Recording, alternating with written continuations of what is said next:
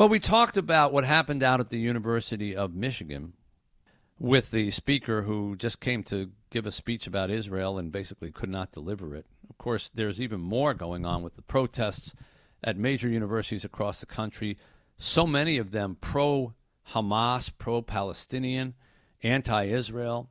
Doug Belkin with the Wall Street Journal wrote a piece about this and how this is a generational divide. It's really sort of, younger versus older as well as on the issue. Doug joins us now. Hello, Doug. Hi, Mitch. How are you?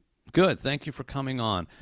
We have been trying to figure out what is at the core of this. What is the appeal that seems to be, when you look at the statistics, young people are in the majority supportive of Hamas in this conflict, even though they're American students. Where is that coming from? Yeah, when people over 40 look at this, I think they're really startled. But this has been simmering on campuses for a while. It's part of a kind of a larger worldview, I think, that's taken grip on campuses for at least a decade. I've been on this higher ed beat for about a decade, and it's been around most of that time. And I think it sort of distills to the idea that there are two categories of people. There are oppressors and there are oppressed. Yeah. And you see them in every walk of life.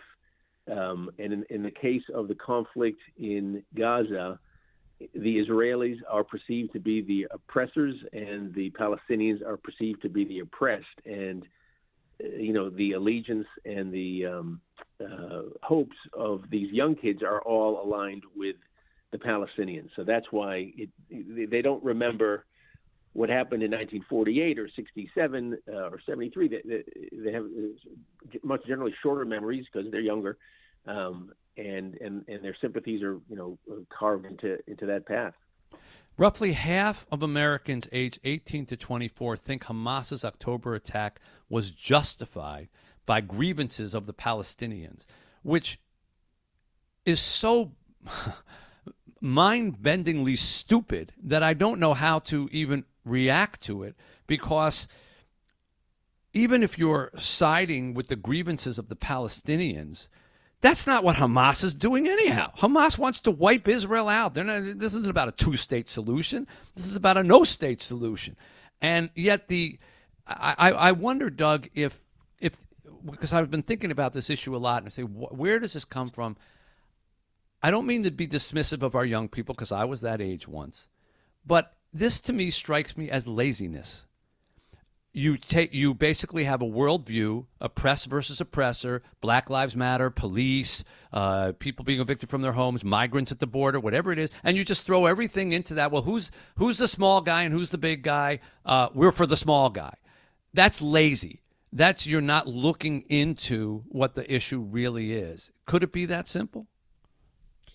The depth to which young folks in general are looking into this stuff is, I think, it's probably declining from generations past. What TikTok and the rest of these apps have done to our attention spans is not a joke. And I think people are a little less able to concentrate and focus and learn. And I think there's a tremendous priority placed on an emotional gratification for siding with what appears to be and feels like the side of morality and the side of the right. And so that has a great appeal as well.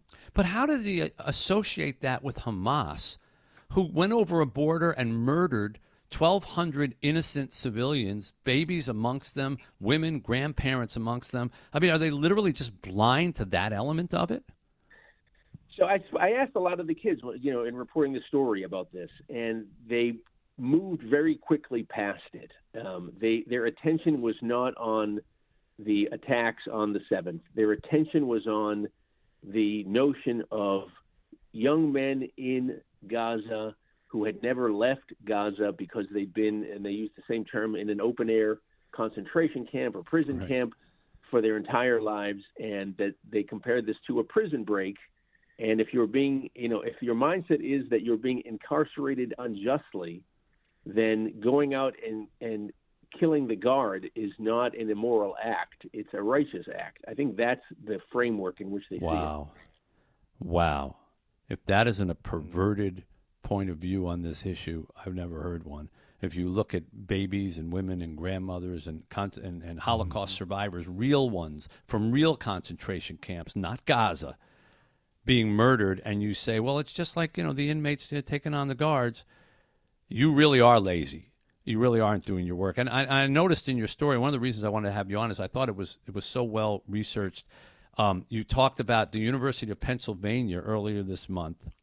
The protest, the anti-Israel protest, the pro-Palestinian protest, included groups like Fossil Free Penn, Police Free Penn, Save UC Townhomes, and Students for the Preservation of Chinatown.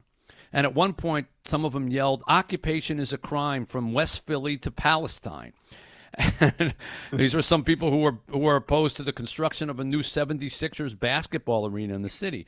And it speaks to what you said before about we're just going to see the world through our narrow little prism of our point of view. And, yeah, small guy versus big guy, whether it's we don't want a new basketball arena in our city or Gazans, versus Israelis. It's all the same thing. So we take their side. Let's go out and protest in favor of Hamas.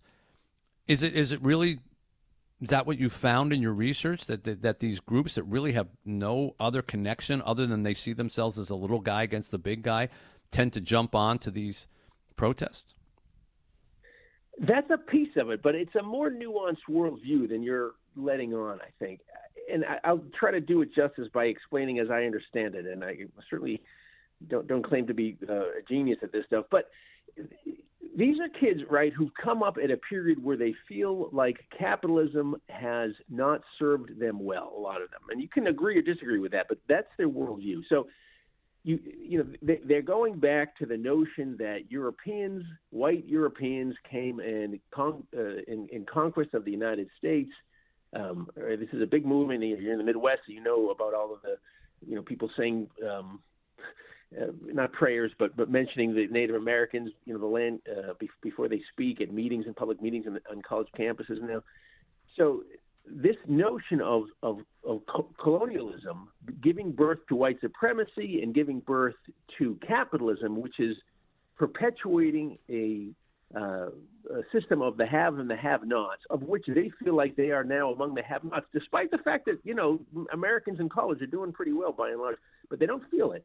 And so if you are on the wrong side of things, and a lot of them said, directly, I have white privilege, I have an ability to speak, it's my opportunity, it's my responsibility to speak, then these things become connected. It's not just about the Palestinians, and not just about the little guy, it's about these broader systems that are holding people back and holding them down. That's how they explain it to me. Well, again, it doesn't apply to murder by a terrorist group of innocent women and children and babies. Sorry, you can spin it any which way you want. It doesn't apply. And when you're blind to that because you say, well, this is who we are and we just protest these things, whether it's little guy, big guy, or socialism versus capitalism, or white privilege versus whatever, it doesn't apply. And yet that doesn't seem to matter. So my last question to you is, where do you think this goes?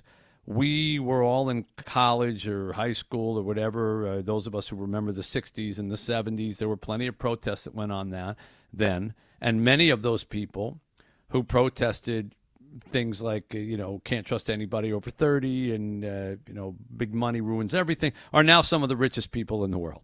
They're big capitalists. So they grew out of it in some sense.